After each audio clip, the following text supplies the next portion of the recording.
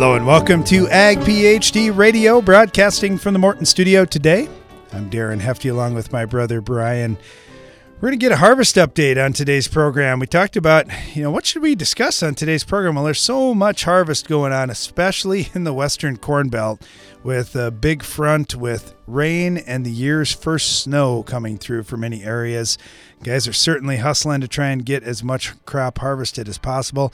In other areas of the country, they're having some delays, and then, of course, in other areas, it's going great. So want to hear from you on today's program. What's happening on your farm? What are you working on?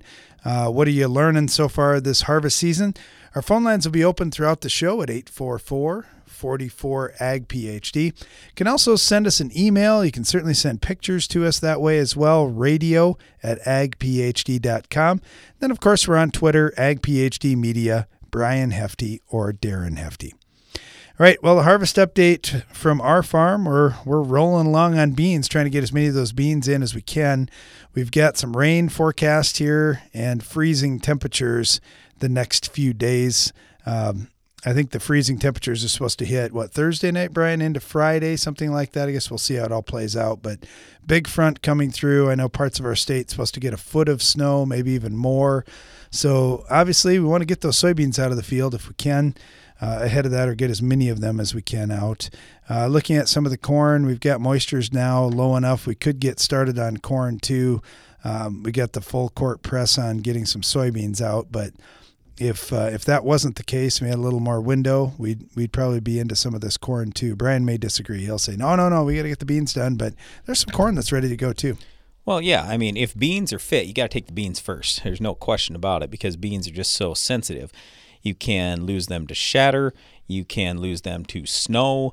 I mean, you have to get beans done. So, yes, anytime beans are fit, we're rolling on that. But what happens a lot of years is we have mornings where we can't go on beans. So then we can work on corn in the morning, and then we can work on afternoon, or in the afternoon and evenings we can work on beans. But right now we've been getting super windy days, so when you can start at 9 a.m. on beans, that's pretty darn good. We don't really have extra time to be working on corn in between or anything like that. But anyway, yields started out really terrible. I mean, of course, we did some of our stuff where we had white mold first, and white mold is just a really tough disease. It is, and you can tell me all about frog eye and all these other diseases, but there is no disease worse than white mold in soybeans, in my opinion. It can absolutely take 100% of your yield if it's, in the bad spots, and we do multiple things to try to fight it every year. And still, we have some issues, some bad issues with the white mold. So the first field that we got into that had a lot of white mold ended up being 50. I was hoping it was going to be 70. It still made 50, so it's not a complete disaster. But we spent a bunch of money on that trying to stop the white mold, and still, I think it took 20 bushels off our yield. Anyway, I'm pleasantly surprised. There's some stuff we did in June 4th and later, that's averaging 60 plus right now for a 1.4 maturity bean, where I like to plant about a 2 to a 2.3 maturity bean. So anyway, there are some good things out there. There are also some bad things out there. And by the way, when you hear me say I'm super disappointed in 50 bushel beans, for what we do and the yields we've had in the past, our farm average is close to 70 normally. To get a 50 bushel yield off a field that's normally really, really good, that's, to me, very disappointing, because, there goes all your profit. If you're down to 50 bushel beans and you invested a bunch, especially if we're renting ground, which on that field we are, there's no money left at 50. We've got to have 60 or 70 if we're going to make it go, at least at today's prices. Now, granted, I am of the belief that commodity prices are going up. I think the government's absolutely dead wrong on yield, and they're dead wrong on acres. So we'll find out. I could be right or wrong. Time will tell. But I just believe that by the time everything shakes out, most likely late winter, early spring, people finally realize, it doesn't seem like the bushels are there. So we'll see what ends up happening. The other thing that we're working on is just getting ready to go for spring in terms of weeds. So Darren and I do a bunch of training with some agronomists from around the country every week, and I just told them this morning, this next year, is going to be one of the worst years you've ever seen for weeds, because I want you to think about all the things that happened this year. Flooding, delayed planting, poor crop canopy out there for a variety of reasons. There was green snap on more acres than I've ever seen. There were lots of lodging issues. There were lots of drown out spots. I mean, just a whole bunch of problems. Guys didn't get to spray on time. Some fields didn't even get sprayed. The weed population exploded this year, and unfortunately now we're going to have to fight that for the next few years. So anyway, my point to the agronomist this morning was, hey, especially in soybeans, you better make sure that your farmers are doing a good job getting pre-emerge herbicides out there. I strongly suggest 3 pre-emerge modes of action to get ahead of this stuff. The other thing is, if you say, well, I've got good post-emerge sprays, here's one of the problems with that. If your weeds are so thick that you can't get down below the canopy of the weeds, they're going to be weeds that you miss when you spray. So literally you'll spray and you could go back out there a week later and spray again because there are so many weeds that didn't get touched the first time. So you got to thin them out as best you can with pre-emerge herbicides.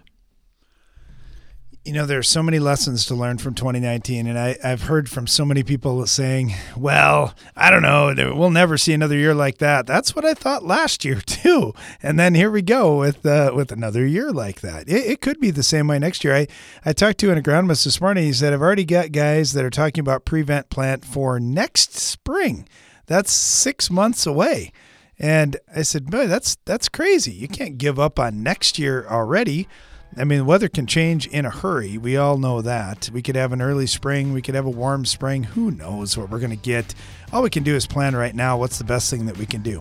One of the things, too, that we should talk about, Brian, on today's program is cover crop, because for some of these farmers who planted cover crop for the first time in some of these prevent plant situations, they need to do something about that because they're not used to dealing with big, tall crop in the spring. We'll get into that a little bit. We'll talk about harvest updates from around the country and take your calls as well. Stay tuned. Every farmer knows there are lots of steps to having a perfect season. Don't let your fertilizer plan be the step that trips you up. For over 35 years, AgroLiquid has had the experts and the products that'll help you move closer to your target. No matter when you apply fertilizer, no matter how, you'll hit the bullseye. AgroLiquid can help you increase yields and crop quality. To learn more, go to agroliquid.com. AgroLiquid moves you closer to your target. Want to cut production costs without losing yield? Brian Ryberg from Buffalo Lake, Minnesota has done just that. Here's his story. We began using a Soil Warrior on our farm the fall of 2014. We've seen many benefits from better water infiltration, a lot less hours on equipment, fuel, been able to reduce our fertilizer side, so it's really simplified our operation. See what makes Soil Warrior different and better at soilwarrior.com. A pasture should have 2 things, grass and cattle. No weeds, no brush. That's why Chaparral Herbicide offers the broadest spectrum weed control available. It controls weeds other products can miss, like buckbrush and Canada thistle. And less weeds and brush in your pastures means more forage, so you spend less on feed. Chaparral also suppresses seed heads, lessening the effects of fescue toxicosis, all while providing season-long residual control. Visit noweedsnobrush.com today and learn more about Chaparral.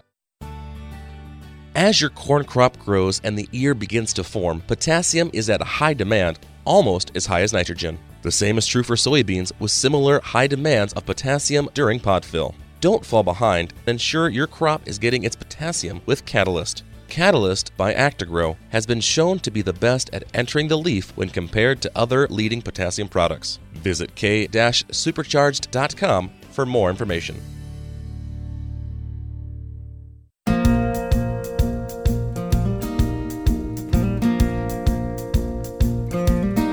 Welcome back. You're listening to Ag PhD Radio, getting a harvest update from around the country. We'd love to hear from you, and our phone lines are open throughout the show today at 844-44 Ag PhD. I know we're worried about snow up here in the Dakotas. How about heading a little ways south? Let's get on to Mississippi. We've got Jeremy on with us right now. Jeremy, how's it going? Doing well. Yourself? Well, pretty good. They're telling us we might have some snow, and for sure we're going to have some rain coming up the next couple of days, so that's no fun. But what are things like down in Mississippi? Well, believe it or not, we were on Saturday. It was about 100 degrees. And I think it was Sunday it was still 100 degrees. And it's been 100 degrees since July, and we were starting to get really sick of it. So everybody had about 2-3 hours of fall, and then winter started coming to us. It dropped down to about 50 degrees on Monday, and now it's warming back up to the 80s, but they're saying for this Friday it's supposed to be down to the 40s as a low. Wow. So much for fall. That's what we consider winter, 40 degrees. I'm just thinking about the livestock, and they're doing everything they can to handle the 100 degrees, and all of a sudden you throw 40 and 50 at them. That's not a good thing. Well, that's why we don't have a lot of livestock in the area. All right. So what about crops? What's happening out in fields? We on our farm, we've got about 2 days of rice left and about 2 days of soybeans. This is extremely late for us to be harvesting rice and soybeans. I don't think I've ever harvested rice this late before, but we planted it 2 months later, so it should be late. We've had a nice fall, nice dry weather all fall long, nice and hot, so it helped mature the cotton and helped mature the rice. But we've got about 2 days of harvest on our grains left, and we've got about 2 days of sunshine. So hopefully nothing breaks. Hopefully we don't get anything stuck in the rice field, and we get everything out before the rain comes in. We still have a lot of cotton to go, but once again, very late planting, very late maturing. Thankful for all the hot weather that we had, even though 100 degrees in October, it gets old quick. But it was really nice to help mature bring the cotton crop to an end and bring the rice crop to an end. How about yields, Jeremy? I know whenever you plant late like that, guys are really concerned about yield because we don't have a lot of precedent behind that. But what are you seeing this year? I would say very similar to what y'all were saying earlier. Our early planted, we did get some early planted beans in, and they did really, really well. And then in the same field, when you come back and you plant a month later in the same field, same variety, and you're 20 bushels off. And it's frustrating. They're still good beans. They're not, they're average to a little below average, but they're not what they should have been compared to if you could have got them planted on time. We plant a lot of our beans were 4.8, 4.5. We had some 4.0s on some sand that were planted late, and we probably should have kept them in the bag and planted some 4.8s or something a little bit longer season for the later planting date for us. Yep. The rice is I would say it's poor, but you plant 2 months late, you get poor rice. But it's not a disaster, but it's below average. And the cotton is still we're still running pickers. It's still early. I've had some really, really, really strong cotton and some weak cotton starting off. So we'll see how it looks like the rest of it looks pretty good though. Well, yeah, you just never know what you're going to get when you have a planting season like we had. But glad to hear you're getting some crop out, and hopefully, like you say, if you get through these next couple of days and get rice and soybeans wrapped up, life will be pretty good. Been talking with Jeremy down in Mississippi. Jeremy, thank you so much. Really appreciate having you on. No problem. I'll take care. You too. I got Chris in Southern Iowa with us right now. Chris, how are you doing? Hey, I'm doing good. How about yourself? Pretty good. Pretty good. How's harvest going in your neck of the woods? We're doing pretty good. I got a small piece that's about 30 miles away from my home that I wanted to get started at, and we're doing right at about 240. I think when we get down into the bottoms, I think we're going to probably get closer to the 300 mark, but we're running, 19.5 to the last load I just delivered, came back at 20.3 with 59.6 test weight on it. So I don't know if I was able to wait a little longer in that test weight to go up, but she's doing pretty good down in here considering the year that we've had. Yeah, no kidding. That's fantastic. How about soybeans? Have you touched any of the soybeans yet? I did not produce any soybeans this year. Okay. I stayed away from the soybean side of things. I took about 300 acres of ground and I went corn on corn this year. Yep. I put a little more inputs in it. The market on the soybeans just wasn't looking very friendly. to me this year, and I just figured even if I had a little bit of a yield loss, going corn on corn, that it would still be more profitable in the end for me to do it. Now, I got lucky. I got a lot of my stuff in early. Now, I did, on my ground, all I had to replant was 3 acres, and I replanted that the 4th day of June, but this stuff that I'm taking out today was planted the 23rd day of April, and then the majority of the rest of it was planted the 8th day of May. And I've missed the hail, and I've missed the winds, and there's been a couple of yellow spots, and some of there, I used some liquid, and at that one farm, it kind of seems like maybe some of that liquid, I don't know if they didn't apply it deep enough, but it kind of seems like maybe it bled out a little bit. But even still out in there, I still think it's going to do 170 bushel. They're about 42 long. 12 to 14 around, even out in that yellow. Now, you get down into the real green stuff, you're talking 60 long and 18 to 20 rounds. So, I mean, that's just good pioneer corn right there. It is fun when you get good yields. I like when you're having that test weight discussion too, because we were just chatting about that earlier today. I had a farmer that had mid-20s for moisture, and he was talking about, I wonder how much test weight I'm going to pick up as this dries down. And we were talking through some calculations that a guy could use. But yeah, you're right. If you're already at 59 in that 19-20%, you got some pretty fun corn to be harvesting. Hey, Chris, I understand you wanted to talk about China just for a minute, and I know that's one of those topics. Boy, if you're in the NBA or on ESPN, you can't talk about that at all. That's right. Well, that's not where we're at, and that's not who we call it now, is it? But I just want to say, I served in the United States Army from 2001 to 2005 active duty. I did 2 years in active duty. And I want to remind all of our producers that are out there listening to this show, I'm 35 years old. China is not the future of our prosperity, all right? We are the future of China's prosperity. We are the monsters of the Midway. We took back Europe for Europe. And I think that we need to start remembering exactly who we are and how we got here. And it's not us that needs to get on our knees for the Red Star China. I think it's the exact opposite. And I believe that we need to go back to having the American attitude like our forefathers. We dumped the tea in the Boston Harbor. We weren't held hostage by nobody. No way, no shape, no how. And I get a little frustrated on a lot of people talking about how they act like China is just, sun rises and sets with them. And I guess I just want to put that out there to all the producers let's just keep our chins up. And, we're fighters, and we're going to get out of this deal. And we got more than enough customers south of our border and north of our border.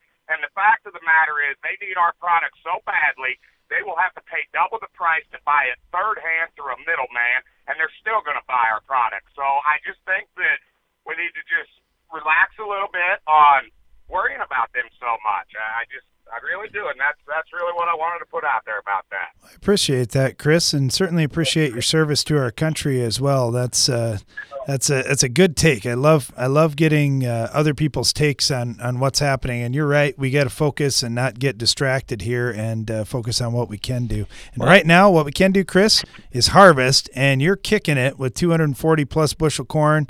Awesome. Stay safe through harvest, and call back again sometime. Yes, sir. Hey, I appreciate you taking my call, boss. You bet. Thanks. Yeah, I agree. Whether you're an American farmer or a Canadian farmer, you have to look at the amount of food we produce for the world here in North America. It is incredible. We have a lot of great things going, and I'm super excited about the future. Listening to Ag PhD Radio. Stay tuned. We'll be right back.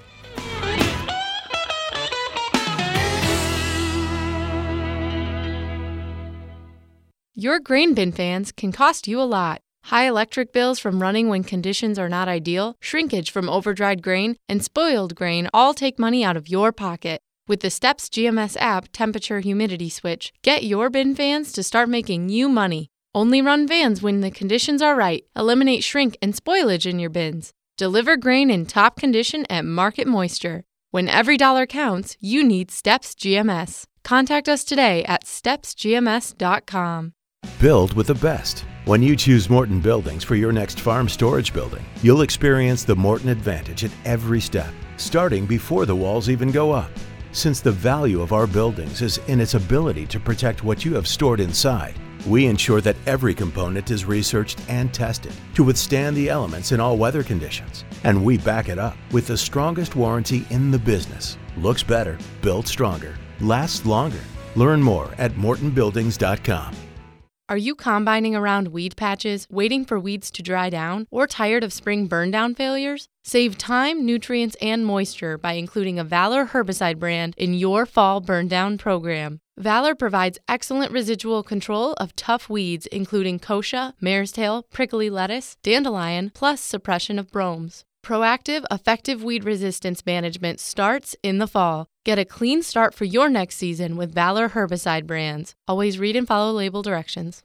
If you're a rancher who's obsessed with keeping your pastures clear, turn to Grazon Next herbicide. It offers superior broadleaf weed control, so instead of thinking about weeds, you can think about the money you'll save growing more grass and buying less feed. Used early in the season, Grazon Next also provides residual activity that controls newly emerged weed seedlings, giving you season-long control. Start enhancing your land while you protect it. Visit leavetheweedstous.com to learn more about Grazon Next. Always read and follow label directions. When it comes to my weed control, I know a head start can go a long way. That's why I spray early, so I can keep control all season long with a Roundup Ready Extend crop system, the system that makes the difference. This is my field.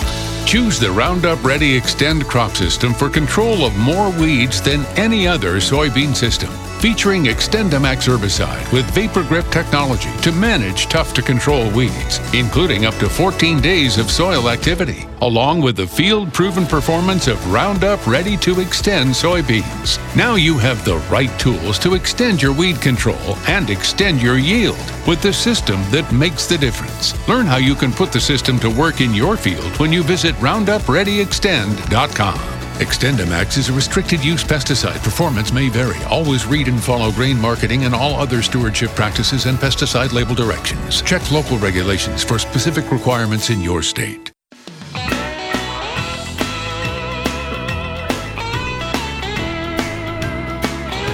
It's a harvest update show on today's Ag PhD Radio. We'd love to hear what's happening in fields around you, or if you're out in the field, we'd love to hear from you as well. Our phone lines are open at 844-44-AG-PHD. If you got pictures, send them to us, radio@agphd.com. We'd love to see what harvest looks like. Getting some pictures in from southern Alberta. I don't like seeing that white stuff on the ground, and I know that's going to hit us in the Dakotas here coming up real soon, too. Let's head down to Arkansas. We got Scott with us right now. Scott, how's it going there? It's pretty good. Finally got a little bit of cool weather, finally. Yeah, well, that's a good thing when you've been 90 or 100 degrees. We're not looking forward to this cool weather we've got because it comes with snow up here, but I guess that's the way it goes. That's fall. You know, it's really, and that's one thing about Ag Radio and seeing what goes on across the United. It's uncomprehendable for me in Northeast Arkansas to believe that y'all are going to get snow when we just come off the hottest September on record. You know. Yep. I mean, and we're far apart, but we're not that far apart, and it just shows you the diversity that we have to deal with each of us being farmers and weather. Yeah, that's for sure. It's crazy, and you know, you think about where harvest is at, and we're all trying to harvest here. Where are you at? Are you guys into the soybeans yet? No, well, we're just starting here. I hadn't started, but a lot of people's cut a day or two. We finished rice. You know, our rice was late. We were like the rest of the country. We were late getting everything in, and it's very fortunate. You'd think that when you have a record, you know, our whole summer was September, and you would think, boy, that probably speeded everything up. But I don't know if it had been a normal September, I I don't know how late this crop would have been. Yeah, we would have been in real trouble. There's no doubt about that. And even here where we've got some corn that's not quite going to make it to black layer, but if we wouldn't have had a little late burst of heat, we would have really been in trouble. What does explain that to a southerner when your corn don't make it up that far north to black layer? What does that do to you? Well, it's light test weight, just not the best quality grain. And, if we're half milk line or better, we get most of the yield. You're going to lose probably 10% of your yield or something like that. And yeah, you probably have 52-pound corn. It doesn't dry down well, and 52. That's awfully optimistic. I'm optimistic. So a lot of guys. So here's what 45? ends up happening, Scott. Especially when you get up north into North Dakota and northern Minnesota, and when they have a really cold year, they'll talk about 40, 40, 40. And two of the 40 numbers you really don't like, 40-pound test weight and 40% moisture. It just doesn't dry down well, and it just doesn't test out very well. And, hopefully it yields a lot more than 40 bushels. But the point is it can be an absolute disaster if it comes super early. So this year, right where we're at, we almost never have that kind of thing. But once you get further north, then they get really concerned about that. The good news is they've developed such better early varieties. Like this year, a lot of guys, when they got delayed planting, like even us on our farm, we planted some 85-day corn. And it looks like it's going to yield great. Like 200-plus bushels per acre, and it's going to be dry and everything. But for some of the guys that, let's say, stood with their 100, 105-day corn, I don't think it's going to make it. And so it's going to be light, the yield's going to be down, and it's just not going to dry down very well, so they're not going to be very happy. The last time we had this on a big scale was 1993, and our dad burned up one of our grain dryers that fall because he was trying to dry stuff down from the mid-30s, and it was light test weight, and it was kind of a mess. So anyway, we've learned from that, and we try to always plant some earlier corn, so we at least have something to get started on. We can let the late stuff sit out there for a while and hopefully dry down naturally. Yep, I tell you, it's a challenge. Weather has made farming a challenge more than anything else in our area.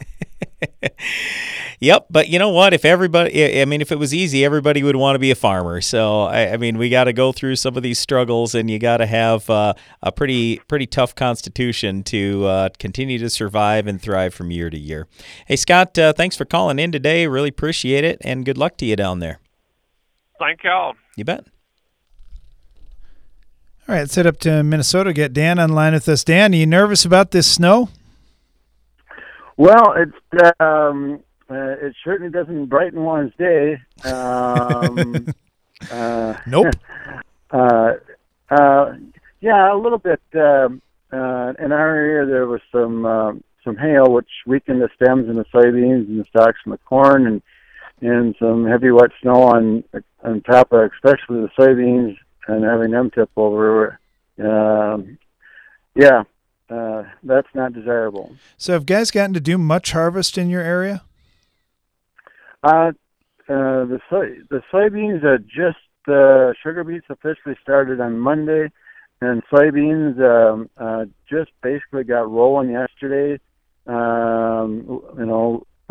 Guys were able in the area to poke into some fields until they found some spots to go on, and now today I see they're able to go into whole fields of soybeans that are fit enough, and the drainage is good enough for them to go.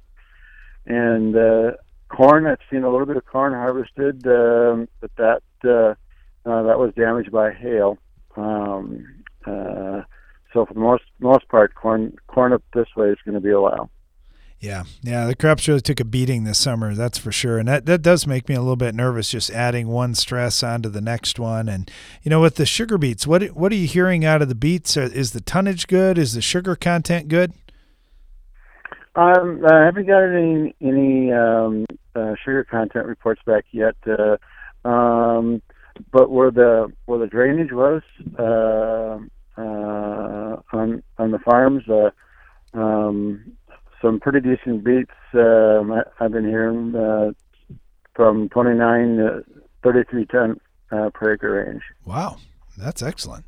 That's excellent. You said the drainage really helped there. Yeah, you guys had a lot of moisture up there again this year. What did you notice with the drainage? Is there a certain spacing that you're finding you got to get down to this spacing to make it work? The thing to do if you can afford it is pattern tile. And boy, the pattern tile fields really shine this year, all the way from guys being able to get into them early, and just in general plant health, no denitrification throughout the year. As far as spacing between the lines and stuff, I guess I'd have to talk to one of the tiling operators to get a better handle on that.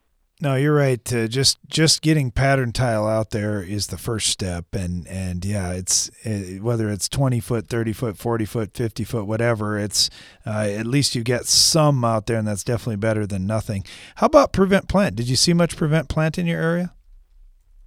Yes, a fair amount of prevent plant in the area, and I think the general theme was the guys that did it were glad they did it, and there were some guys that didn't do it that had poor drainage issues, and they planted in late May and early June, and they're wishing they would have. Yeah, it's been one of the and the other thing that goes kind of with that is the weed control. I've had so many comments on what those prevent plant acres look like. Did guys get cover crop out there, or were they fighting weeds all year? There was some of each. I would say only 35% of the prevent plant acres in our area up here in west central Minnesota were planted to a cover crop. The rest, it was a challenge to get the weeds under control. Some guys did it with sprays, some guys did it with tillage when it dried out enough, and some did it with each. And I think if the rain wouldn't have been so relentless, the amount of acres would have been increased on a percentage basis. Yeah. I think there were guys that wanted to get a prevented plant crop, probably just weren't able to. That's exactly right. Well, Dan, thank you so much. Really appreciate joining us. Stay safe through harvest. Stay tuned. We'll be right back. Are you combining around weed patches, waiting for weeds to dry down, or tired of spring burn-down failures? Save time, nutrients, and moisture by including a Valor herbicide brand in your fall burn-down program. Valor provides excellent residual control of tough weeds, including kochia, mare's tail, prickly lettuce, dandelion, plus suppression of bromes. Proactive, effective weed resistance management starts in the fall. Get a clean start for your next season with Valor herbicide brands. Always read and follow label directions. Worried about glyphosate-resistant weeds and grasses in your corn? Unleash the power of new Impact Z herbicide and get the early post-application advantage you've been waiting for. Save $3 per acre when you combine Impact Z with a qualifying insecticide purchase. Go to buy2save3.com for details. Buy2Save3 is a service mark, and Impact Z is a trademark owned by Amvac Chemical Corporation. All rights reserved. Impact Z is a restricted use pesticide. Always read and follow label instructions.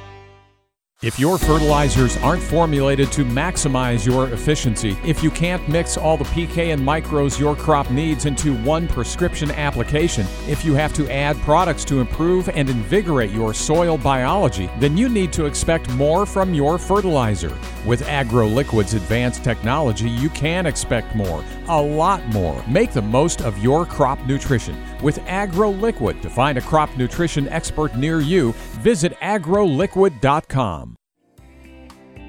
When looking for someone to help with your risk management, a key component to look for is patience. Patience to bring you along in the process at your own speed. Patience to learn about your operation. And patience to not only discuss what strategies may be effective for your plan, but why they would be effective. That's the strength of Grain PhD. I'm Darren Hefty. When you're ready to become more engaged in your risk management, Grain PhD can assist you with that process. Visit grainphd.com to learn more.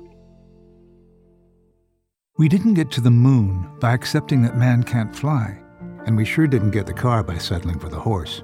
Progress isn't driven by accepting things as they are. It's driven by asking questions. At Indigo, we're working with farmers to question the entire agriculture system, to reimagine everything from soil to sale. Yeah, we like the big projects. Go to indigoag.com/questions to find out more. Indigo, from questions we grow.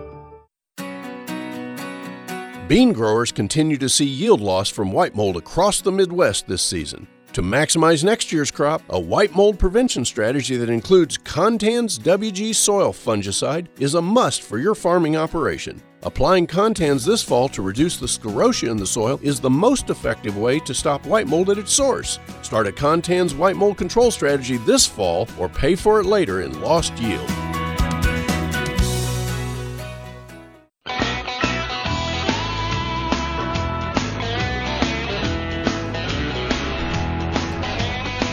Welcome back. You're listening to Ag PhD Radio, broadcasting from the Morton studio today, getting a harvest update from around the continent here. Our phone lines are open, 844-44-AG-PhD. Love to hear from some of our listeners further north up into Canada if we can. Let's head south on this call. We're down in Oklahoma, north central Oklahoma with Luke. Luke, how's it going? Good. Yourself? Pretty good. Pretty good. How's harvest going on your farm? Well, we're about 2 weeks from starting soybeans. Most of the sunflowers are just about to wrap up, and most of the corn about 2-3 weeks ago was done. So we're in wait mode right now, sowing a little bit of rye. Sure. All right. So tell me about the corn then. If you got the corn out, what did that yield like? Were you happy? We didn't have any corn. With the aflatoxin scare and the way they were discounting, we about 5 years ago quit raising it, but a lot of disappointed producers in the area, I think, just because that 45-day stretch we didn't have any moisture. I think it set it back a fair amount just here in yields. So. How did the sunflowers handle that? The guys that really took care of them well, fantastic. The guys that didn't, not so much. It's paying attention to detail sure paid off this year on the sunflowers. Was it a fertility thing? Was it just plant health overall? What made the difference on the flowers? Plant health, for the most part. There was a little bit more fungicide, a little bit more insecticide applied, and you could tell that there was definitely a pollination issue on the stuff that wasn't managed as well. So. Yeah, that's just a killer if you don't have good pollination, no doubt about that. How about on the soybeans? A lot of times they like that heat, but boy, 45 days is a long time. You know, we tried enlist beans for the first time this year, and boy, we couldn't be more disappointed in the performance. They're not in the bin yet, but they sure behave similar to the old Roundup Ready 2 beans in tolerating the heat. But the dicamba beans, those things can burn up 5 times and still, raise 30 to 50 bushel beans. It's insane how well they can tolerate the heat. And I don't know what the difference is in genetics, but we planted some water holes that we took the rent plant on just for cover. We had some leftover dicamba beans, and we planted them next to the enlist beans. And the dicamba beans, even though they were planted August 2nd, I think, and the enlist beans were June 30th, the dicamba beans are about 2 feet taller than the enlist beans. Wow. That's a big difference. Yeah, for being 30 days that far behind and still catch up and surpass where they're at. So. When I think about that, are you still kind of caught up in drought, or have you gotten moisture since then? Well, you go 10 miles west of us and 10 miles north of us, they're in surplus, and right now we're dusting stuff in. We have moisture in some of the places that we get clean, but the beans are certainly could use a little bit of water, to finish them out. I think the freezers are going to finish them off on Friday, but for the most part, we're fairly dry. Sitting here watching a field, pick dust up right now on the one that we're sowing. Wow. So are you just being optimistic, seeding stuff into the dust, or are you supposed to catch some moisture when that cold front comes through? It was supposed to rain last night, and we got a 10-inch rain drops were 10 inches apart, and so there's supposed to be rain again tonight. So we'll see. I mean, there's moisture in places, but I mean, it's time. You just can't. I mean, you can't wait. Right. And so right. it's with cereals, there's a little bit more forgiveness there than there is the large grain crop. So yeah, just be optimistic, I guess. Yeah, that's farming. But on the that's other farming. end of that, you see these guys, the neighbors to you, that you can't talk them into putting an insecticide on. I mean, you're talking $2 to $4 an acre, depending on what package you go with, and they're out running 2 or 3 trips over this young wheat because the Army. I've seen some fields just in 2 days' time. They go from looking fantastic to completely decimated to the point where there's 20% of the leaf material left in the field. I mean, it's just, and we had a bad moth flush move forward in certain areas too. And so it didn't matter if you scouted or not. I mean, 2 days was the difference between you having to resow and not. But the guys who use insecticide, I mean, they were covered. You know, that's a good point, Luke. When we think about it, it's hard sometimes to spend money and you say, my hope is gone right now, so I don't want to spend any more money or throw good money after bad. But wow, if you have a stressful year, some of those expenses you have to make or you just lose everything. And you're right. When you can spray insecticide for $2 to $4, that's a pretty easy yes. You aren't taking a whole lot of risk, and you absolutely know what the armyworm's going to do. That's for sure. Well, hey, Luke, thanks for the call. Really appreciate it. Good luck here as you get that weather change. Hopefully you catch a little bit of moisture here along the way, too. Yeah, you guys stay warm. You bet. Oh, sure. From the guy in Oklahoma, he's going to pick at us. Yeah, it's going to be cold. We're ready for it, though. Hey, it is October. We're used to some cool temperatures here. We've made it this far without a freeze. Normally, we get a little frost by now, so I think we actually made it a little past our normal frost date, which this year turned out to be a real blessing for us. Let's head over to Wisconsin. We've got Tom on with us right now. Tom, how's it going? Not too bad. Not too bad. Working on beans. How's the yield over there so far, Tom? About 39. So what's normal for you? What would be average? About 45. So down just a little bit. Was it late planted or anything? Yeah. And it's been pretty wet. Yeah. Yep, same deal for us here. How about your old friend white mold, Tom? Did you have much white mold in your area, or did you have SDS? What was the big disease pressure there? No, we didn't really have much for disease. We had white mold last year, but not this year. Oh, that's good. Were the beans just shorter, though? I mean, because of the late plant? Yeah, okay. Yep, we did see that quite a bit. Some of the real late plant stuff certainly was not as bad. We found that even on our own farm. Late plant, early varieties didn't get as tall, let a little more air through there, and just less disease. And this is only the second day of decent weather, but they're dry. I just took them some lunch, and they said they're under 13 now. Oh, yep, perfect. Yep, good deal. So haven't started in on any corn yet? No, we could, but we want to get the beans off. It's supposed to get an inch of rain late tomorrow, so yeah. We'll see. Yep. Not a whole lot different for us here. They're talking right now, half an inch of rain. Hopefully that doesn't become an inch of rain. That's usually what's happened this year. Well, actually, this year it's become like 4 inches of rain every time they said we were supposed to get a half. But anything else you've seen on the farm this year? Anything that's been an exceptional challenge? Weeds, insects? No, we didn't. Our fields seemed really clean. We didn't have much problem. Oh, good. All right. Well, hey, good luck. I think, go ahead. The only thing I was wondering, did you ever, and not to change the subject, but just for a second, on a cover crop with radishes in tiled ground and going down deep with the roots and plugging tile? It's not usually a real big problem because radishes are just a one-year crop. When you start talking about the multi-year crops, that's where we have a lot more issue. Now, radishes certainly can get down there, but we've got a lot of crops that can get down there. It's just it doesn't cause a whole lot of issue, and then whatever root does get in there, it dies off, and then usually it flushes out. So it's possible it could catch a little dirt while it's growing down in there and start to plug your tile line, but it's not like super likely. We have way more problems with any of the perennial crops or grasses. Yeah. All right. Well, hey, thanks for the call, Tom. Really appreciate it, and best of luck to you here during the harvest season. Okay, thank you. You bet. You guys. Yep. Thanks a lot. Stay safe.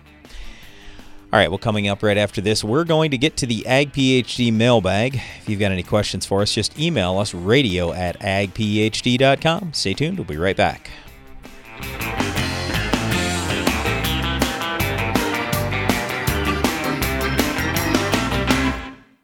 Find your full potential and increase your bottom line with branded generic fungicides from Atticus LLC. Fungal diseases can be devastating, but Acadia, Slant, and Talaris 4.5F from Atticus deliver lasting, broad-spectrum fungi control so your soybeans, sugar beets, and dry beans can thrive. Growers across the region count on Atticus for relevant and reliable products that deliver results every time. Ask your local retailer about Atticus products and visit atticusllc.com to learn more. For value-based solutions you can trust, turn to Atticus. Always read and follow label instructions.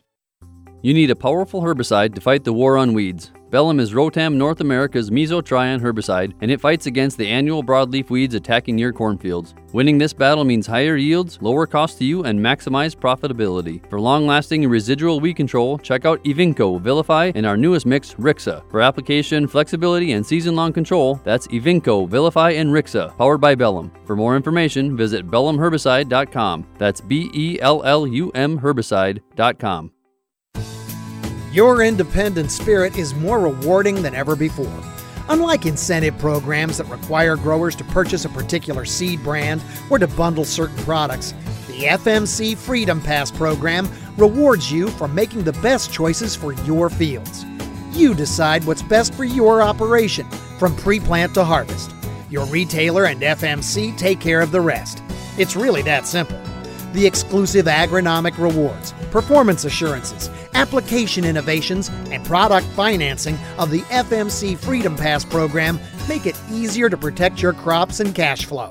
That's what we mean when we say we give you more freedom in the field. You'll experience more control and confidence, too. Generics and imitators can't promise that. Visit your authorized FMC retailer or FMCFreedomPass.com to calculate your potential financial incentive and learn more.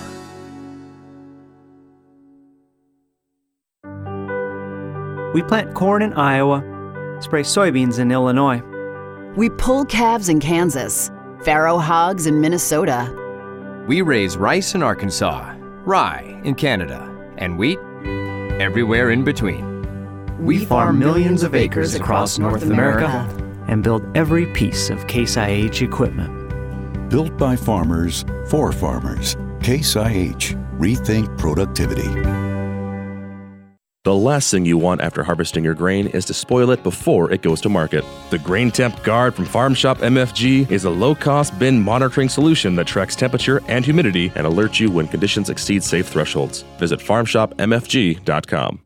Tired of that old warped poly boom ruining your spray applications? Express Boom from Hypro is a fully assembled stainless steel boom that ensures an even application of chemicals every time. Don't wait another season, upgrade today. Hypro, helping you spray better.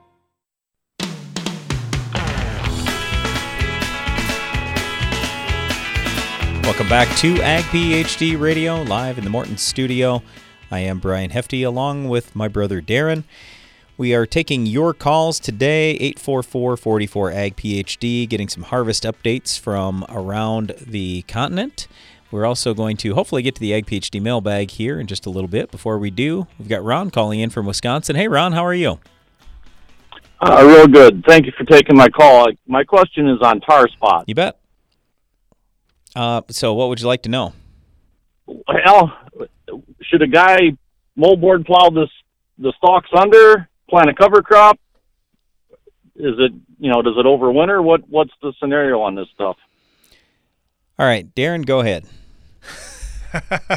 Brand's like, you want tar spot, don't you? You know, this is one that moved this year, and it's one that growers are certainly going to be looking at. We saw tar spot over into Minnesota this year, and there were growers that are saying, wait a minute, we aren't supposed to have this over here. Yeah, we had weather last year that if you looked at all the modeling, there could have been tar spot as far as eastern Montana.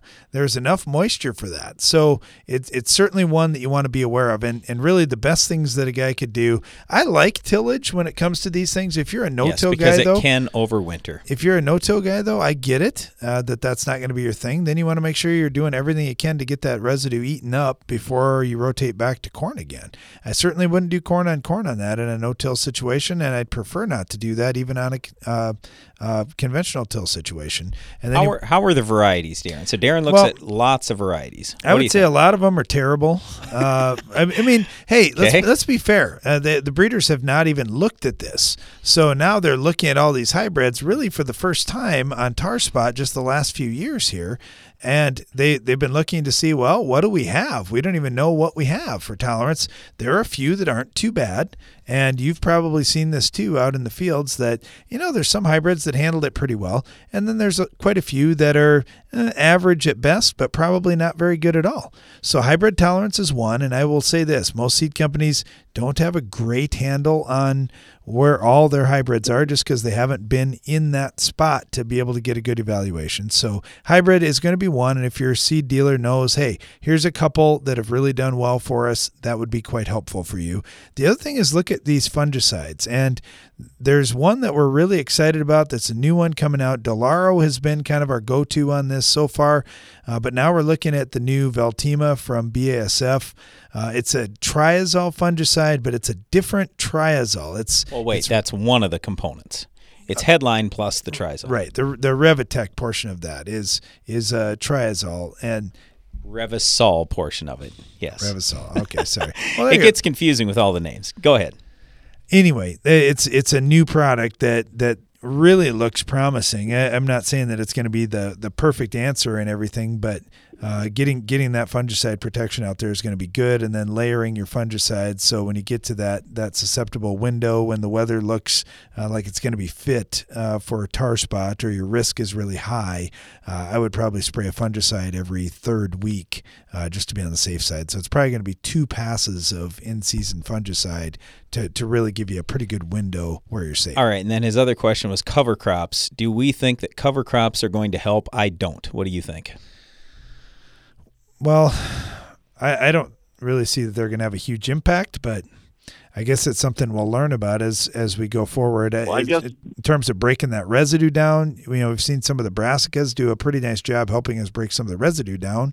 Outside of that, we got to be careful. We don't have a host, though. Anyway, what were you going to say, Ron?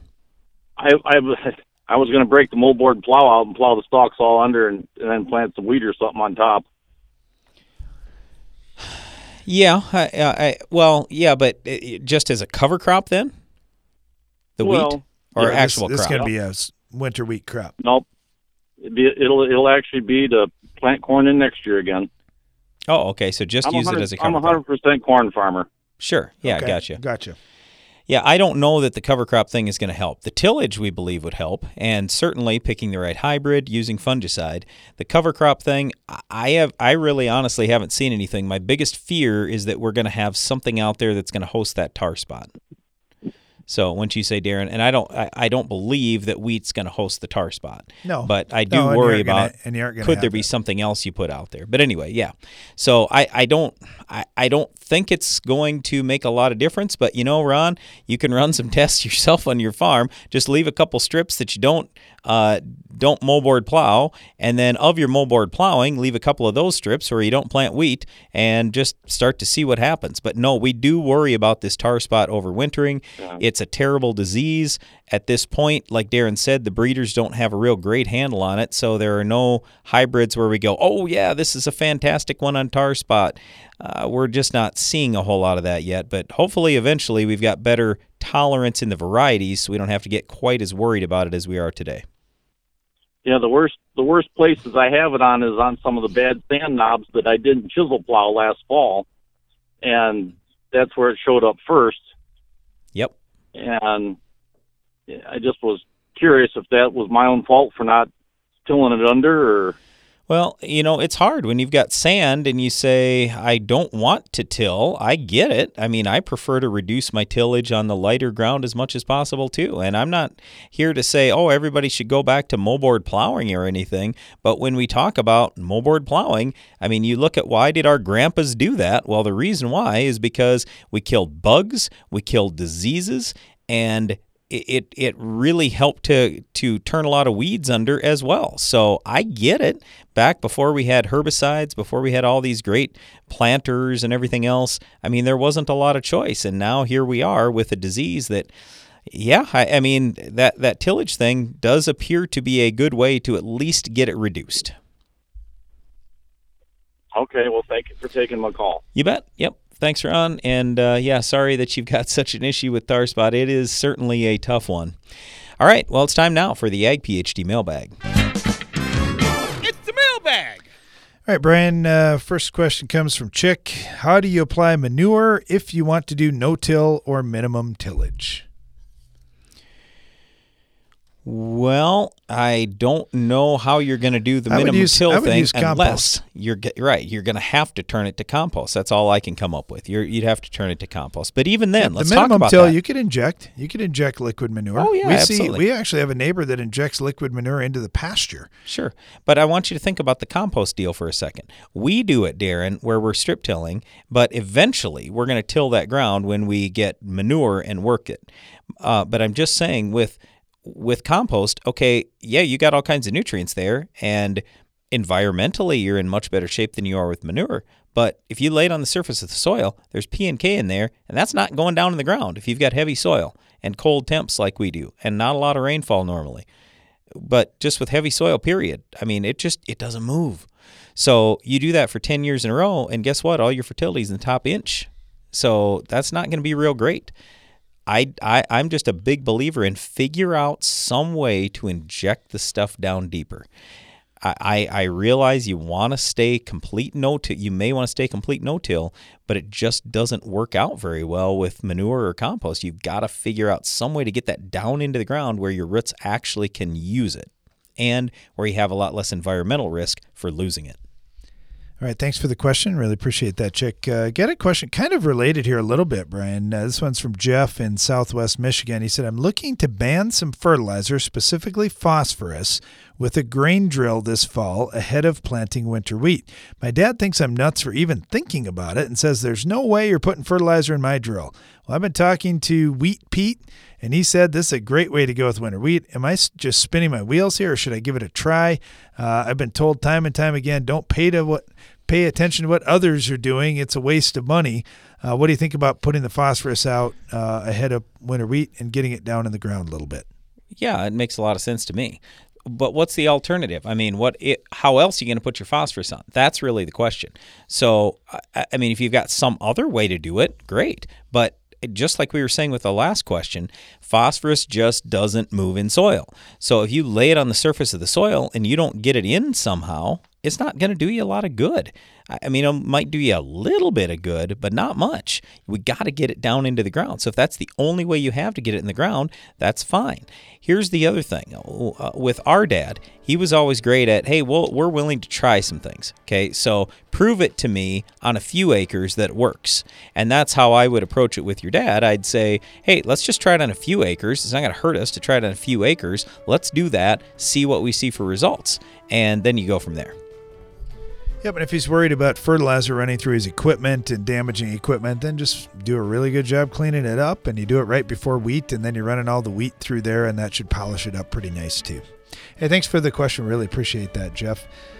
Thanks to you for listening today. Really enjoyed getting harvest updates from across the continent. And, of course, if you ever have an update, you can sure send it to us, radio@agphd.com. Thanks for listening today. Be sure to join us again each weekday for more Ag PhD Radio.